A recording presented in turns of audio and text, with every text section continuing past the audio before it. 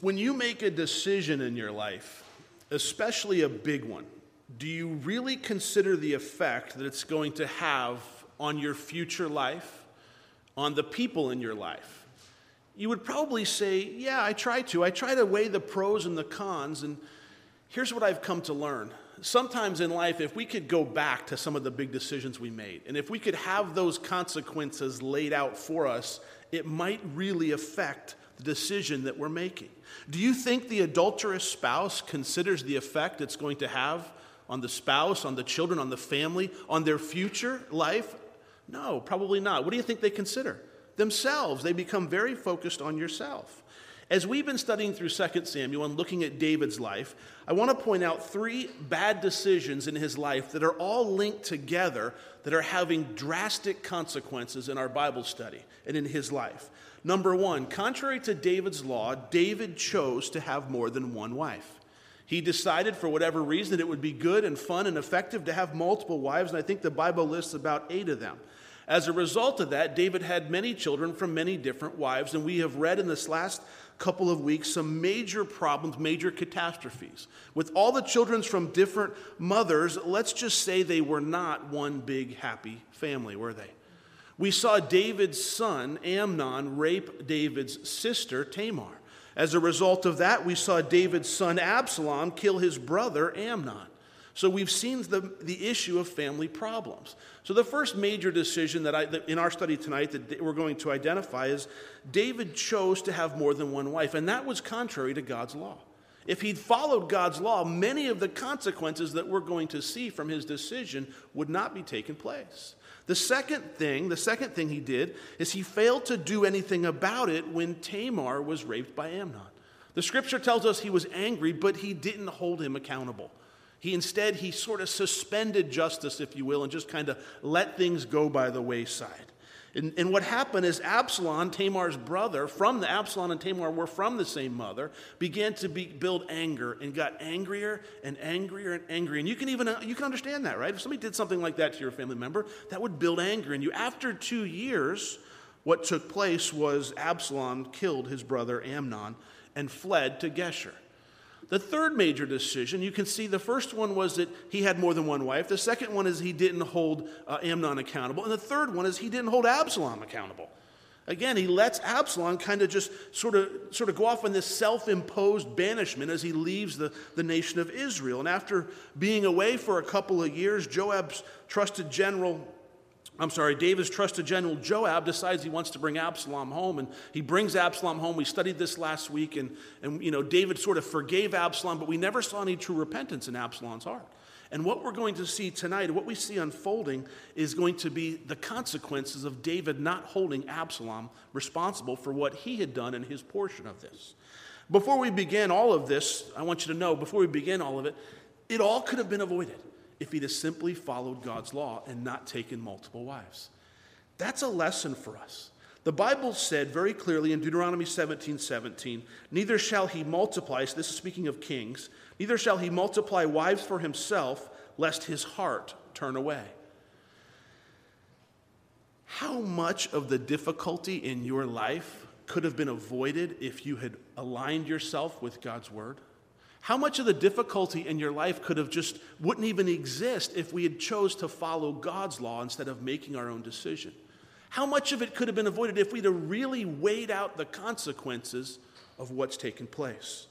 Now let's look at 2 Samuel chapter 15 tonight and look at the results of David's decision to bring Absalom back home.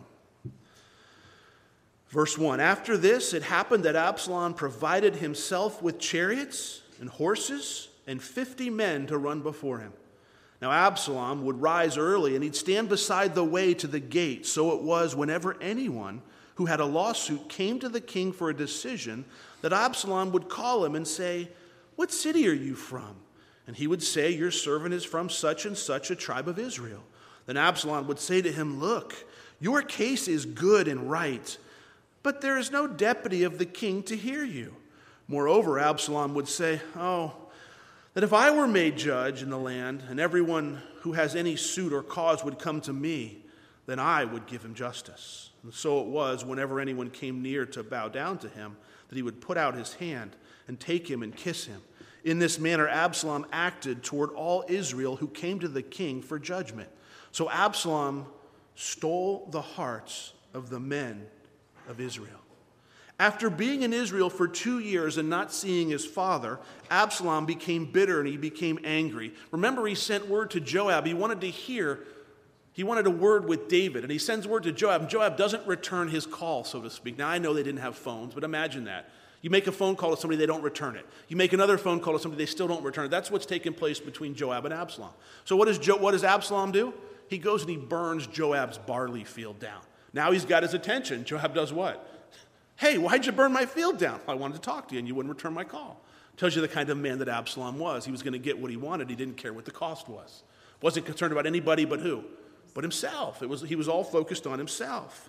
So in this section of Scripture, what we see taking place, after being in Israel for these 2 years, he's now setting his sights on taking over the kingdom of Israel. He set his goal. He's going to take over the nation of Israel. Now here's the catch. He was probably already next in line to be king. He's probably already there, but it's not happening quick enough for him. Patience is his problem. So he decides he's going to take it over, and I want you to see how he undermines his father's authority, King David's authority, or even more clearly, how he divides the nation, how he divides the kingdom. He does some very, very specific things, and I want you to notice the approach that he uses, because the way that he divided the nation Israel is the same way that people can divide things today. People can divide a church this way. You can divide a business this way. You can divide any group of people this way. And look at what he does. Number one, he promoted himself. He promoted himself. He provided himself with chariots, horses, and 50 men to run before him. Why? Because he wanted people to think he was important. If you want to be a king, you got to look like a king. If you want to be a king, you got to dress like a king, act like a king. You got to carry yourself like a king. So I'm going to build myself what? An entourage. I'm going to have them go out before me. They're going to let everyone know I'm coming. I'm going to, gather the people. In other words, he's, if we would call it today, he's building his brand. He's getting himself known. He's making himself recognized, letting everyone know who he is. Number two, notice that Absalom was a hard worker. It says he got up early. He said he rose early and went to the gate. He rose early in the morning, stood beside the way. He invested the time. He wasn't afraid to put time into this. He wasn't afraid to put effort into this. He was getting up before everybody else to make sure he was in place to accomplish what he had. Number three, Absalom targeted a certain group of people in a specific location. He was going after a certain group. And it says in verse 2, now Absalom would rise early, stand beside the way to the gate. So it was whenever anyone who had a lawsuit came to the king for a decision that Absalom would call to him and say, where are you from? You see, in that day, the king was the supreme court, if you will. If in your local tribe you didn't like the judgment that you received, you would appeal your case and you would take it to the king and say, King, this is what's going on in my case. This is what's going on in my life. Would you please decide on this? And the king could choose to hear the case, or he could choose not to decide, or he could make a decision for you. We've seen that in the previous chapters with King David. So what he's doing, what Absalom does, he goes down to the gate. He's there early. He's looking for a specific group of people in a specific location. He knows there's going to be people coming, and he knows they're what? They're troubled.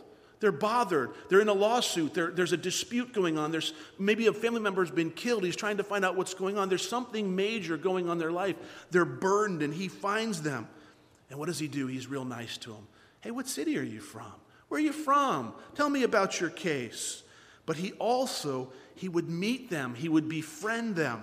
They were appealing to the highest judge in the land. They're coming. They've traveled all the way to Jerusalem to get a ruling in their case. And here he is befriending them. And he would also present a certain personality, number 4. He presented himself in this sounds a lot like our politicians, doesn't it? They meet you in a certain place. They have an agenda. They want to tell you what you need to hear. This is what he's doing. He presents a certain personality. He says, look, your case is good and right. Everybody that came, their case was good and right. He wasn't concerned about justice. What was he concerned about? I just want to be liked. Why? Because I want you to vote for me as king. When I say I'm the king of Israel, I want you to stand up and cheer. I want the people. That's the way that they approve that way. He's trying to drag them on his side. Everybody that came before him. And then notice, when anyone came near to bow down to him, he would put out his hand and he'd take him. and he'd kiss him. So in other words, he'd say, no, get up. You don't have to bow down to me. No, I'm not king. If I was king, then I would take care of this problem for you. But I'm not. He's presenting a false humility to them. No, I've got your best interest in heart, but just, you're right. You have a great case here, but there's just, don't bow down to me. He presents himself as being humble, being friendly, being really nice. And now, number 5, the thing that he does is he creates a problem that wasn't really there. Or you could even say that he magnifies a small problem that's not really that important. What's the problem that he's creating? What does he say? He says, then Absalom would say to him, look, your case is good.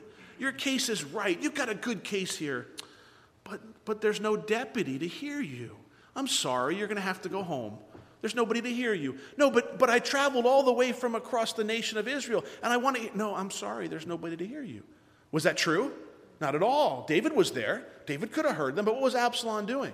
He's setting them up. He takes a problem that doesn't exist, and he makes it a problem. He takes a small problem. Maybe David was busy, and there was a small problem there, but he magnifies it, and he makes it something. He blows it out of proportion, and he says, but there's nobody to hear you. And now, how conveniently and crafty he says, now that I've created this problem, and he doesn't tell them that, guess what he says? I'm the solution to your problem. He doesn't say that David's too busy. He doesn't point out David's flaws. He doesn't say anything negative about David. What does he simply say? Well, if I was king, I would give you justice. Everyone, moreover, Absalom would say, oh, that I were made the judge in the land, and everyone who had any suit or cause would come to me. Then I would take care of this problem. If I was king, I'd handle this for you. But I'm not king. No, you don't have to bow to me. Just get up. I'm just a regular guy. Just come on. And what do the people say when they hear something like this? Well, why aren't you king? If you would take care of this problem, we would make you king. How come this is, I didn't even realize this was a problem. How come there's no one here in Jerusalem to hear my case? You see, he's pointing out all this stuff that doesn't really even matter. Now, here's the catch. If you're a pastor, if you're an employer, if you oversee people, you need to watch out for people like this. These kind of people, they're called divisive people. And do you know what? Divisive people sometimes, actually most of the time, don't even realize they're being divisive. They don't even realize they're dividing something. Their focus is always on themselves, yet they'll present it as a cause for the group. They'll always present like, I'm doing something good for mankind. I'm doing something better for the group. This is good. If I were the pastor, if I were the king, if I was the leader, if I was this, then none of this stuff would happen. And they would point to problems that don't even exist. Well, if I was the pastor of that church, I would fix it. I'd take care of the parking problem. I'd take care of this problem, or I'd take care of that problem. And they always want to draw people to themselves. You ever been part of a church split? Isn't this how it happens? This is exactly what takes place when a church splits. If you've ever been part of it, how it hurts. There's somebody that rises up against the pastor, and they don't even realize what they're doing, because if you tell them they're divisive, they're going to say, no, I'm not. But yes, you are, because you're following this exact example. And you begin, well, I'd fix this, and I'd fix that. And the people would go, okay, we're with you. And before you know it, well, we're going out and start our own church. Okay, here we go. And off they go. That's exactly what's taken place.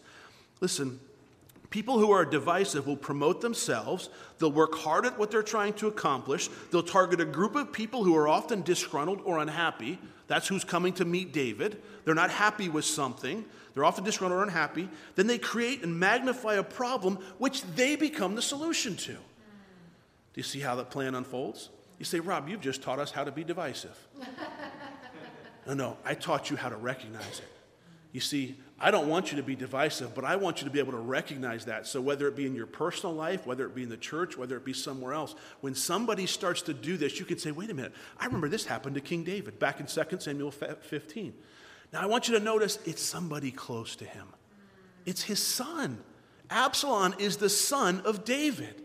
The split, how much more painful is it when he thinks that he can trust his son, but his son, the one that's very close to him, who he brought him back because Joab saw that David was missing him, is the very one who deceives him and splits. One commentator put it this way: divisive people almost never see themselves as divisive. They see themselves as crusaders for God's righteous cause, and often believe or hope God's hand is upon them. This is especially a problem when many will only believe a person is divisive if they are to admit they are divisive. You'll never get a divisive person to admit they're divisive. That's not the goal that they sent out. They believe they're really there to solve a problem. They think they can fix the issue. But oftentimes the issue is not really that big of a deal.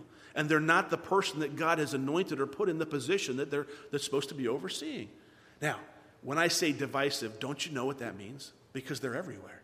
At your work, they pop up in churches, they pop up in organizations and civic groups. There's always that group that pops up. It's important that we understand as Christians how to identify them. Because you'll recognize when they begin to point out the problem that they are a solution to, you need to get that little bell or that light bulb that goes off and goes, why is he solving his own problem?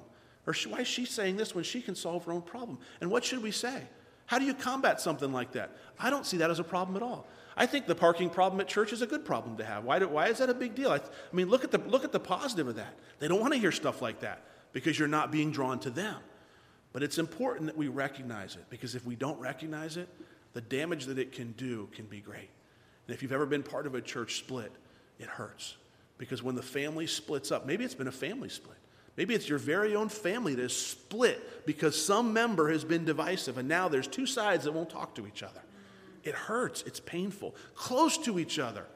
They don't even recognize what's taking place. It's happening in David's life too. But remember, the consequence of this happening is a result of the decisions that he's made up until this point. Had he chose to only have one wife, none of these things would have happened.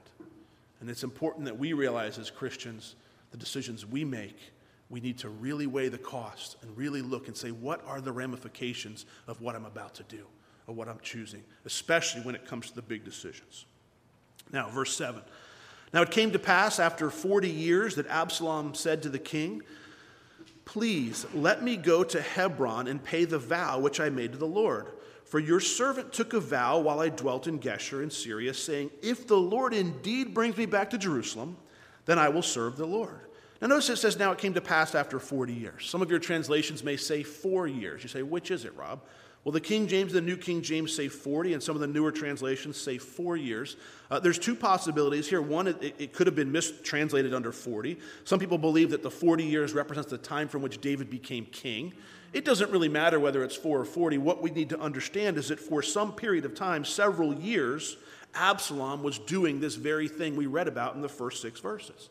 He was going out to the front gate. He was drawing people unto himself. And we even read there in the beginning that he drew the men's heart to himself. He drew the men's heart to himself. Now, here, Absalom comes to David and he says what? Let me go to Hebron, David. I made a vow back when I was in Syria that if God brought me back to Jerusalem, then I'd go to Hebron. And what does David say to him? I go back and then I'll serve the Lord. And David says, go. But the plot continues. Verse 10. Then Absalom sent spies throughout all the tribes of Israel, saying, as soon as you hear the sound of the trumpet, then you shall say, Absalom reigns in Hebron. And with Absalom went 200 men invited from Jerusalem, and they went along innocently, and they didn't know anything. Then Absalom sent for Ahithophel, the Gileonite, David's counselor, from his city, from Gilo, while he offered sacrifices, and the conspiracy grew strong, for the people with Absalom continually increased in number. Absalom's numbers are working. Notice he says spies throughout the land. He says, listen, when you hear the sound of the trumpet, you say Absalom reigns in Hebron. He's strategically placing people throughout Israel so when the trumpet blows, you'll have a whole nation with people in all different places declaring that Absalom is reigning in Hebron. He also takes some people with him that were told 200 men. They're not privy to his plan or his conspiracy. They're just going along innocently. And notice it says Ahithophel. Ahithophel. He takes Ahithophel, who was David's advisor. But you remember in our previous studies who Ahithophel was? Who was he? Anybody know? He was Bathsheba's grandfather. Remember David and Bathsheba? Remember the adulterous thing? And then remember David killed Uriah, and then David married Bathsheba, and they had a child together. The child died. Remember that all previously? Notice who Absalom goes after. Ahithophel. Why? Because there is no doubt he's still bitter about what David did to his family. There is no doubt that he's bitter that he killed his grandson-in-law, Uriah. There's no doubt. So when somebody wants to create divisiveness, when someone wants to create or draw somebody that's close to you away, they're going to find the one that's bitter. They're going to find the one that's holding on. They're going to find the one that won't let go. And there's a lesson for that in us too.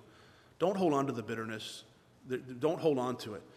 This is who this is who Absalom's bringing with him. He was Ahithophel was an advisor to David, and he probably knew that he was unhappy.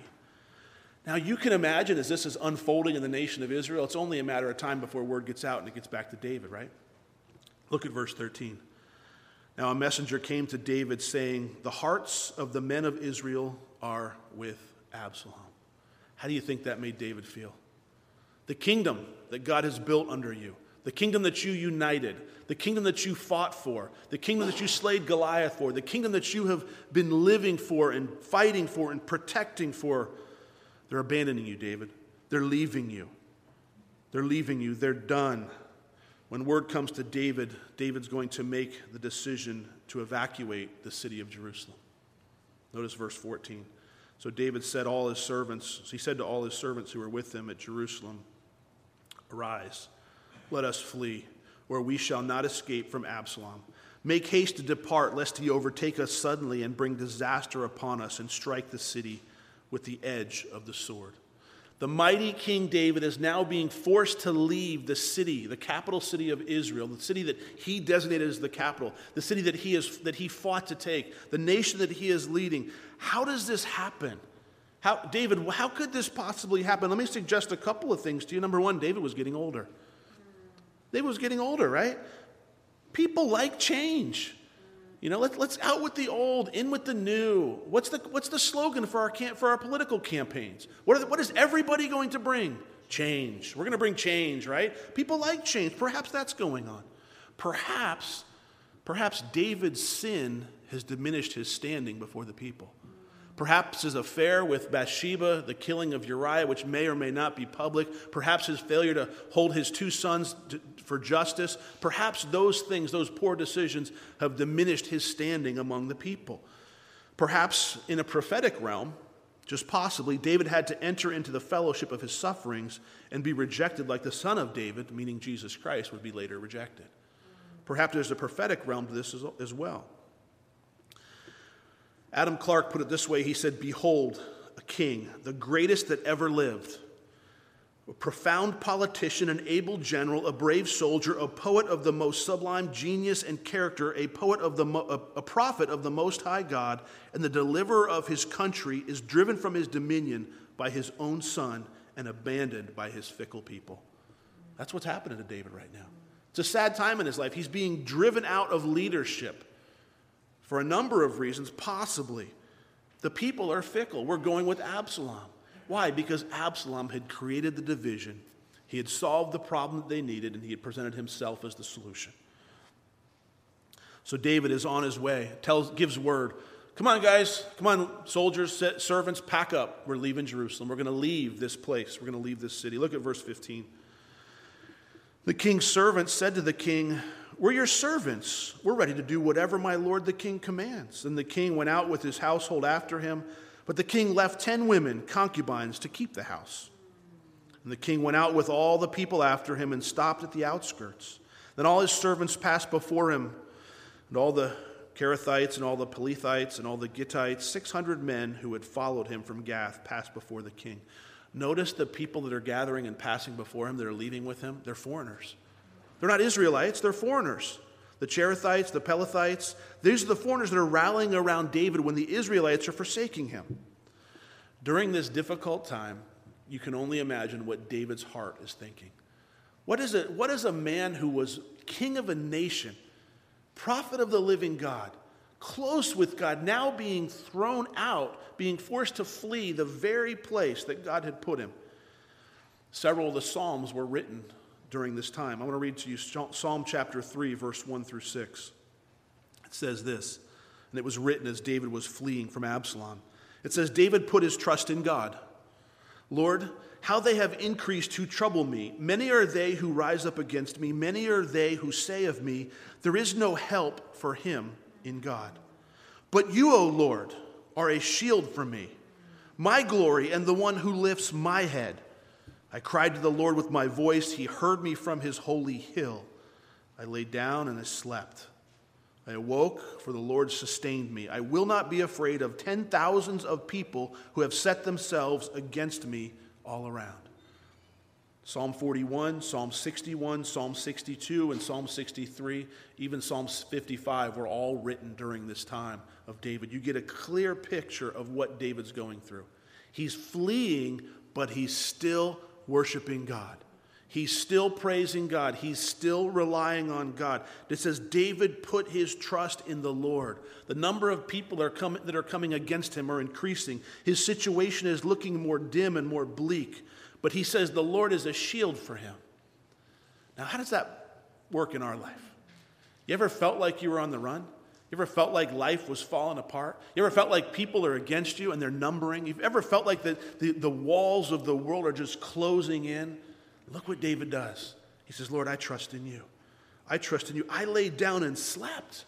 He was able to sleep because his faith was in God. He wasn't trying to figure it out. He wasn't plotting and planning. He wasn't trying to figure, how can I get out of this situation? He was just simply running at this point. He was simply moving. The situation, the circumstance that he was in dictated him to move in a direction, and he was just following the direction that he was moving in. And then verse 19, the king said to Ittai, the Gittite, why are you also going with us? Return and remain with the king. Notice he says with the king. Who's he referring to? He's referring to Absalom there. He's returned with the king. Notice he's not holding on to the kingdom. He's holding on to his relationship with God as he's fleeing. For you are a foreigner and also an exile from your own place. In fact, you came only yesterday. Should I make you wander up and down with us today, since I go I know not where?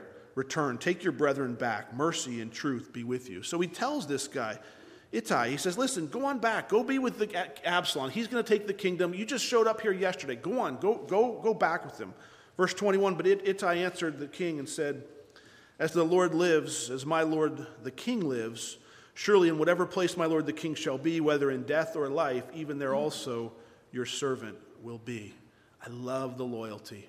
I love the faithfulness. He says, David, whether you live or die, I'm going to be with you. It doesn't matter what happens to you. It was faithful and loyal, and I love the fact that he's faithful and loyal in a low part of David's life. Oh, it's easy to be faithful and loyal when somebody's on top, isn't it? It's easy to be faithful and loyal with somebody who's having great success. I'm with you right there. I'm with you. We're going to climb the ladder together. Come on, let's go. Oh, that just happened? Oh, you just got fired. Oh, no, I'm not with you anymore. Oh, no. Somebody, I heard something about you. Oh, no. You see how easy we can just, our loyalty can be pledged when it's beneficial to us. But when here's David on a very low point of his life, and I love that loyalty that says, David, I'm with you. Whether you're high or whether you're low, wherever you're at, I'm walking with you. I'm with you. You see, some people need to learn that in their relationship with the Lord. They need to be with the Lord no matter where they're at in life, whether they're doing well or whether they're doing poorly. Because sometimes, oh, Lord, I'm with you. You bless me, and we're right there together. Give me money and vacations and new cars and houses, and I'm right there. But, give me a test. Give me a trial. Give me a heart. God, where are you? Give me something different. No, get me out of this. Get me away from this, Lord. I don't like this. You see, our loyalty to the Lord, we need to learn something here. Ittai says, I'm with you no matter what. And that should be the Christian's heart to God. God, I'm with you. Jesus, I'm with you. No matter what's going on in my life, I am right there with you. So David said to Ittai, after he pledges his loyalty to him, he says, go, cross over. Then Ittai and the Gittite and all his men and all the little ones who were with him crossed. He's bringing his whole family with him. And all the country wept with a loud voice. And all the people crossed over. The king himself also crossed over the brook Kidron. And all the people crossed over toward the way of the wilderness. When you're in Jerusalem and you stand on the Mount of Olives and you look over at the Temple Mount, where the Temple Mount once stood, you look across the valley. It's called the Kidron Valley. It runs along the east side of the city of Jerusalem. The city of David is just south of where the Temple Mount stood. So when you go there, and we'll be going again if you have an interest in going in 2018, when you go there, you can actually stand where the city of David was. You look down across the Kidron Valley and up the other side to the Mount of Olives. Now, the Mount of Olives on that area is now covered with housing, but I can see this geographically, picturing it in my mind as David would move out of this this palace, if you will, as he's walking down this steep incline down to where the Kidron Brook would, as he crosses over and then begins a steep descent up to the Mount of Olives, back to the same desert he once fled from Saul in. He's heading in the same direction. As he's leaving, he's walking down the Kidron Valley across the Kidron Brook, and he's headed up to the Mount of Olives. He's heading back to the same wilderness that he fled from Saul in. When he was in Jerusalem, he had security and peace and closeness, and now he's heading right back into the desert. It's interesting, life takes those turns sometimes, doesn't it? Sometimes you think you're out of the desert in your life, and pretty soon something happens and you find yourself right back there again. It's okay. Watch what David does. Verse 24, there was Zadok also and all the Levites with him bearing the Ark of the Covenant of God. They sat down the Ark of the Covenant, and Abiathar went up until all the people had finished crossing over from the city. Zadok was the high priest there at the time, and he was prepared to follow David with the Ark of the Covenant. Look what David says, look what Zadok says to the king, verse 25. And the king says to Zadok, carry the Ark of God back into the city. If I find favor in the eyes of the Lord, he will bring me back, and he'll show me both it and his dwelling place. But if he says thus, I have no delight in you, here I am, let him do to me as seems good to him. David trusted in God and did not make the mistake of thinking the ark had some sort of magical power. Did you catch what he said? He said to Zadok, take the ark back in. Put it back where it belongs in the city. If God's with me and he finds favor, I'll be back. If God's not with me, then so be it. I love that attitude. What could he be saying? How so often we hear, God, why is this happening to me? God, what are you doing? God, I thought I was a man after God's own heart. After all, it was written in the Bible. God, I thought we were tight. I thought we had this relationship, you and me, and now I'm being forced to flee by my very own son. But that's not his heart at all. I love his surrender to God. God, your will be done is what he's saying. God, whatever you want. He tells the high priest, just take the ark back. God's in control here. If God wants me to come back, he'll come back. If he doesn't find favor with me, then he doesn't find favor with me. Listen, Christian, make that same commitment in your life. Would you allow God to be in control? Would you come to the difficult situation and say, Lord, whatever you want here. If I find favor with you, great. If you don't want it to happen that way, great, that's okay too. I am loyal to you. I am connected to you. I'm not going to leave you or quit following you or even doubt you just simply because my circumstances aren't very comfortable right now, or simply because I don't like where I'm at. I'm not going to give up on that. I love that heart of David. He just says, God, whatever happens, the Lord's will be done. Yet he continues. And then he says in verse 27, the king also said to Zadok the priest, are you not a seer? That means, are you not a prophet? Return to the city in peace, and your 2 sons with you, Ahimaaz, your son, and Jonathan, the son of Abiathar. See, I will wait in the plains of the wilderness until word comes from you to inform me. Therefore, Zadok and Abiathar carried the ark of God back to Jerusalem, and they remained there. Notice what he said. He said, listen, you're a priest. You're a prophet of God. Go on back in. Do the priestly thing. Do the prophet thing. But I'm going to wait out here, and if you hear something, you let me know. If you hear from God on this, you tell me. I'll be waiting here. You send word to me. But he's also setting up what? A spy inside of where Absalom's about to take over. Listen, you go on back in there and you find out. You let me know what you're hearing. You let me know what's going on. So David went up, verse 30, the ascent of Mount of Olives, up by the ascent of the Mount of Olives, and he wept as he went up. He wept. He's weeping. The burden is great. And he had his head covered, and he went barefoot, and all the people who were with him covered their heads, and they went up weeping as they went. Then someone told David, saying, Ahithophel is among the conspirators with Absalom. Yet somebody else that he was close with, that's Bathsheba's grandfather. And David said, O Lord, I pray, turn the counsel of Ahithophel into foolishness. I like that. He says, Lord, since he's defected from me, just give him bad counsel. Just give him bad counsel, Lord. Just help his counsel to be foolishness. Now, it's at this point, I can picture David leaving the city of David, walking down the steep incline, walking over the Kidron Brook. It's not a brook there anymore. The water's been rediverted. But walking back up the Mount of Olives. And as I think about that, I also think about Jesus. Because after coming into the city of Jerusalem with his disciples, he shared the Last Supper with them. And then where did he go to pray? He went to the Mount of Olives. He made the same descent down the steep incline, across the Kidron Brook, and then up to the Mount of Olives to pray. Both David and Jesus suffered for sin. David for his own, and Jesus for yours. Same descent. Do you see the likeness and the comparison there? Now, verse 32, it happened when David had come to the top of the mountain where he worshiped God. Oh, I like that. With his life in danger, he's fleeing from his own son. His life is falling apart. People are forsaking him left and right. The people have chosen Absalom over him. David stops at the top of the Mount of Olives, and he takes time to do what? To worship. He's going to worship. Life is falling down around me. Life stinks right now. But yet he still finds it in his heart to worship. He's still willing to give God, the creator of mankind, the creator of the universe, the time for worship. What is it that gets in our way of worship? Oh, sometimes we get busy. We don't have time. Oh, sometimes we just, you ever not been in the mood to worship? You ever just come in and maybe to church, you're just cranky today. You know, you had a bad day. I just don't feel like, I don't want to go sing those songs. No. We don't worship because we feel like worship. And we worship, why? Because God is worthy to be worshiped. You see, worship isn't based on how I feel. Sometimes churches will try to pull people into worship with an emotional tug or an emotional pull. No, we don't worship God out of our emotions. We worship God for who he is.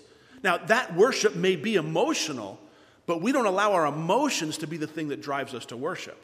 You see, our worship for God is because he is worthy to be worshiped, and it's not contingent upon our circumstances. It's not contingent upon our health. You ever meet somebody that's sick, maybe terminally ill, and they're still worshiping God? He still deserves to be worshiped. He's still on the throne. Do you ever meet somebody who's lost it all financially? Still worshiping God. You know, I often think that that's the true test of a believer. Will you worship when times are tough? Will you worship when times are difficult? Or do we just want to go back in our own little corner and have our own little pity party? Because sometimes we do that too, don't we? We kind of look at our circumstances and go, well, nobody likes me, and I don't know, and this and that. We find all these reasons. Can I encourage you, if you want to get out of your own little pity party, just start worshiping. Start realizing who God is. Go back, start in Job 38, and read Job 38 to the end of the book, Job 42. Just read it. It'll just give you a quick, he'll ask you, where were you when I laid the foundations of the earth? Tell me if you know where the depths of the deep are. Tell me where the snow is stored up. Tell me all these questions about nature that we go, I don't know. The weatherman can't even get it right. He's trained to do it. God says, I know. God says, I'm the one that controls that. And you want to know, you want to create a heart of worship, go read Job 38 through 42, and it'll create a heart of worship. I love the fact, and I can just picture it happening, having been there just recently in March. I can just see David coming down the hill, back up the Mount of Olives, and standing on the top of the Mount of Olives, looking back at the city of Jerusalem, going, praise God in all this. In the midst of his fleeing, in the midst of his, what is it we read? He's weeping. He's weeping. He's crying. But in the midst of it all, he's worshiping. He's worshiping. Don't ever let your circumstance keep you from worshiping God. If you will worship, your circumstance will become much clearer. It'll become much easier to deal with, and you'll be able to work through it because your reliance is on God, and it'll help you put things in perspective. All right. Verse 32. Now it happened when David had come to the top of the mountain where he worshiped God, there was Hushai the Archite coming to meet him with his robe torn and dust on his head. David said to him, if you go on with me, then you're going to become a burden to me. But if you return to the city and say to Absalom, I will be your servant, O king, as I was your father's servant previously, so I will now also be your servant, then you may defeat the counsel of Ahithophel for me. See, a mighty military mind at work. And do you not have Zadok and Abiathar the priests with you there? Therefore it will be that whatever you hear from the king's house you shall tell to Zadok and Abiathar the priest. Indeed, they have there with them their two sons, Ahimaaz and Zadok's son, and Jonathan, Abiathar's son. And by them you shall send me everything that you hear. Notice what he's done. He's told them, he's given them a mission. He says, listen, Hushai, you come with me, you're going to slow me down. It's not going to work out. I don't need you here. I need you to go back into the city. I've already heard that Ahithophel has defected. He's now with Absalom. Why don't you go and see if you can counteract his counsel? See what you can hear. You're going to be on the inside, and we're going to see that come true next week. You're going to be on the inside, and I want you to be a spy for me. But I also, notice what he does. He tells them who he can trust. He says, listen, when you hear information, when you find out what's going on, you go tell Zadok and his kids.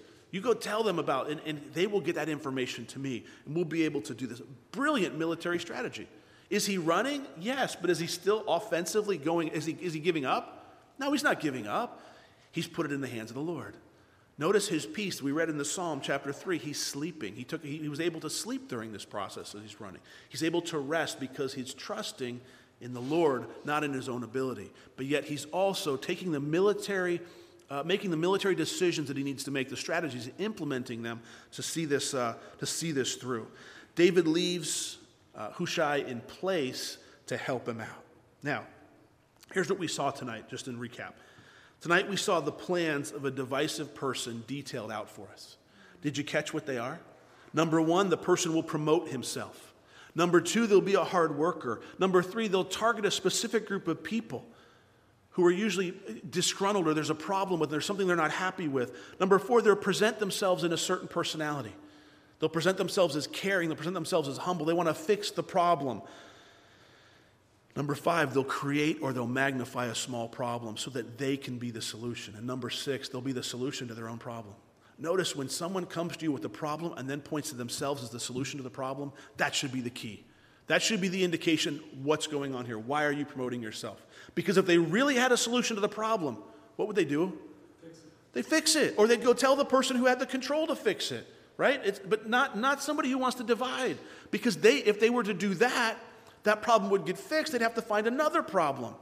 This is exactly what happens in churches. You go back and if you've been part of a church that is divided, you march through these steps and you will see it takes place the exact same way that it's laid out right here, what Absalom does. It could have all been counteracted had David held Absalom to the justice that he deserved for murder.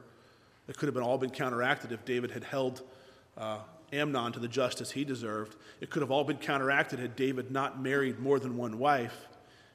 He wouldn't have lost his standing before the people either. All those things would have counteracted it. So may we recognize and may we cut off those people in our churches, in our organizations, in our workplaces, in our families that are divisive. May we cut them off. May we not give them the time of day. May we expose them because they're not going to, they don't set out and go, I want to divide our family. Oh, I want to divide the church. I want to divide the workplace. It doesn't happen that way. They just start doing it. Their real goal is what? Self-promotion. It's all about them. It's not about solving the problem. It's not about fixing the organization. It's not about building the church stronger. It's about me or them. Whoever's the one that's dividing, they want their self-promotion. They want the credit. They want the recognition. So may we recognize those who are divisive. As Christians, may our decisions be well thought out. Would you give mind to the consequences of the decisions you're about to make? Especially when it comes to big ones. I'm not talking about where you go eat lunch. I'm talking about when it comes to life-making decisions. When it comes to a decision where you're going to choose to willingly sin, where you decide, you know what, I'm going to do this thing, and I got the grace of God, so I'm moving forward. Before you do it, would you pause just a moment and say, what are the consequences from this thing? What if I get caught? What if it goes public? What if this happens? What if, will you play that what if game and see what those consequences are? And when you're done, I guarantee it'll bear in you choosing to make that decision or not. Am I doing this just selfishly? And like David, the third thing, may we all worship the Lord no matter what's going on. He's worthy to be praised. He's worthy to be worshiped. David's life is going to get worse from here. We're going to see it begin to crumble. Absalom's life is going to get worse from here. Matter of fact, it's going to be short-lived. But we're going to see it crumble. It's going to begin to fall on itself. Let's pray. Father, may we be those believers who recognize and cut off those who are divisive in our families, in our workplaces, in our churches. May we see that their desire is just for themselves. Lord, may our decisions be well thought. May we really take the time to weigh the consequences. And Lord, as we take that time, would you reveal the true consequences to us? Father, I don't think that we always recognize the consequences. So would the Holy Spirit just reveal those consequences to us? And Father, may we also create in ourselves a heart of worship. May we be willing to worship you no matter what's going on, no matter what kind of day we've had, no matter whether we're cranky or not. Lord, would we be able to be willing to give you the worship because you are God. You are our Savior, Jesus. You went to the cross to pay the price for our sin. That alone is worthy of so much worship. Father, may we not be distracted. May we be able to offer that praise to you. May we remember that you're on the throne and that you are much bigger than anything going on in our life. In Jesus' name, amen.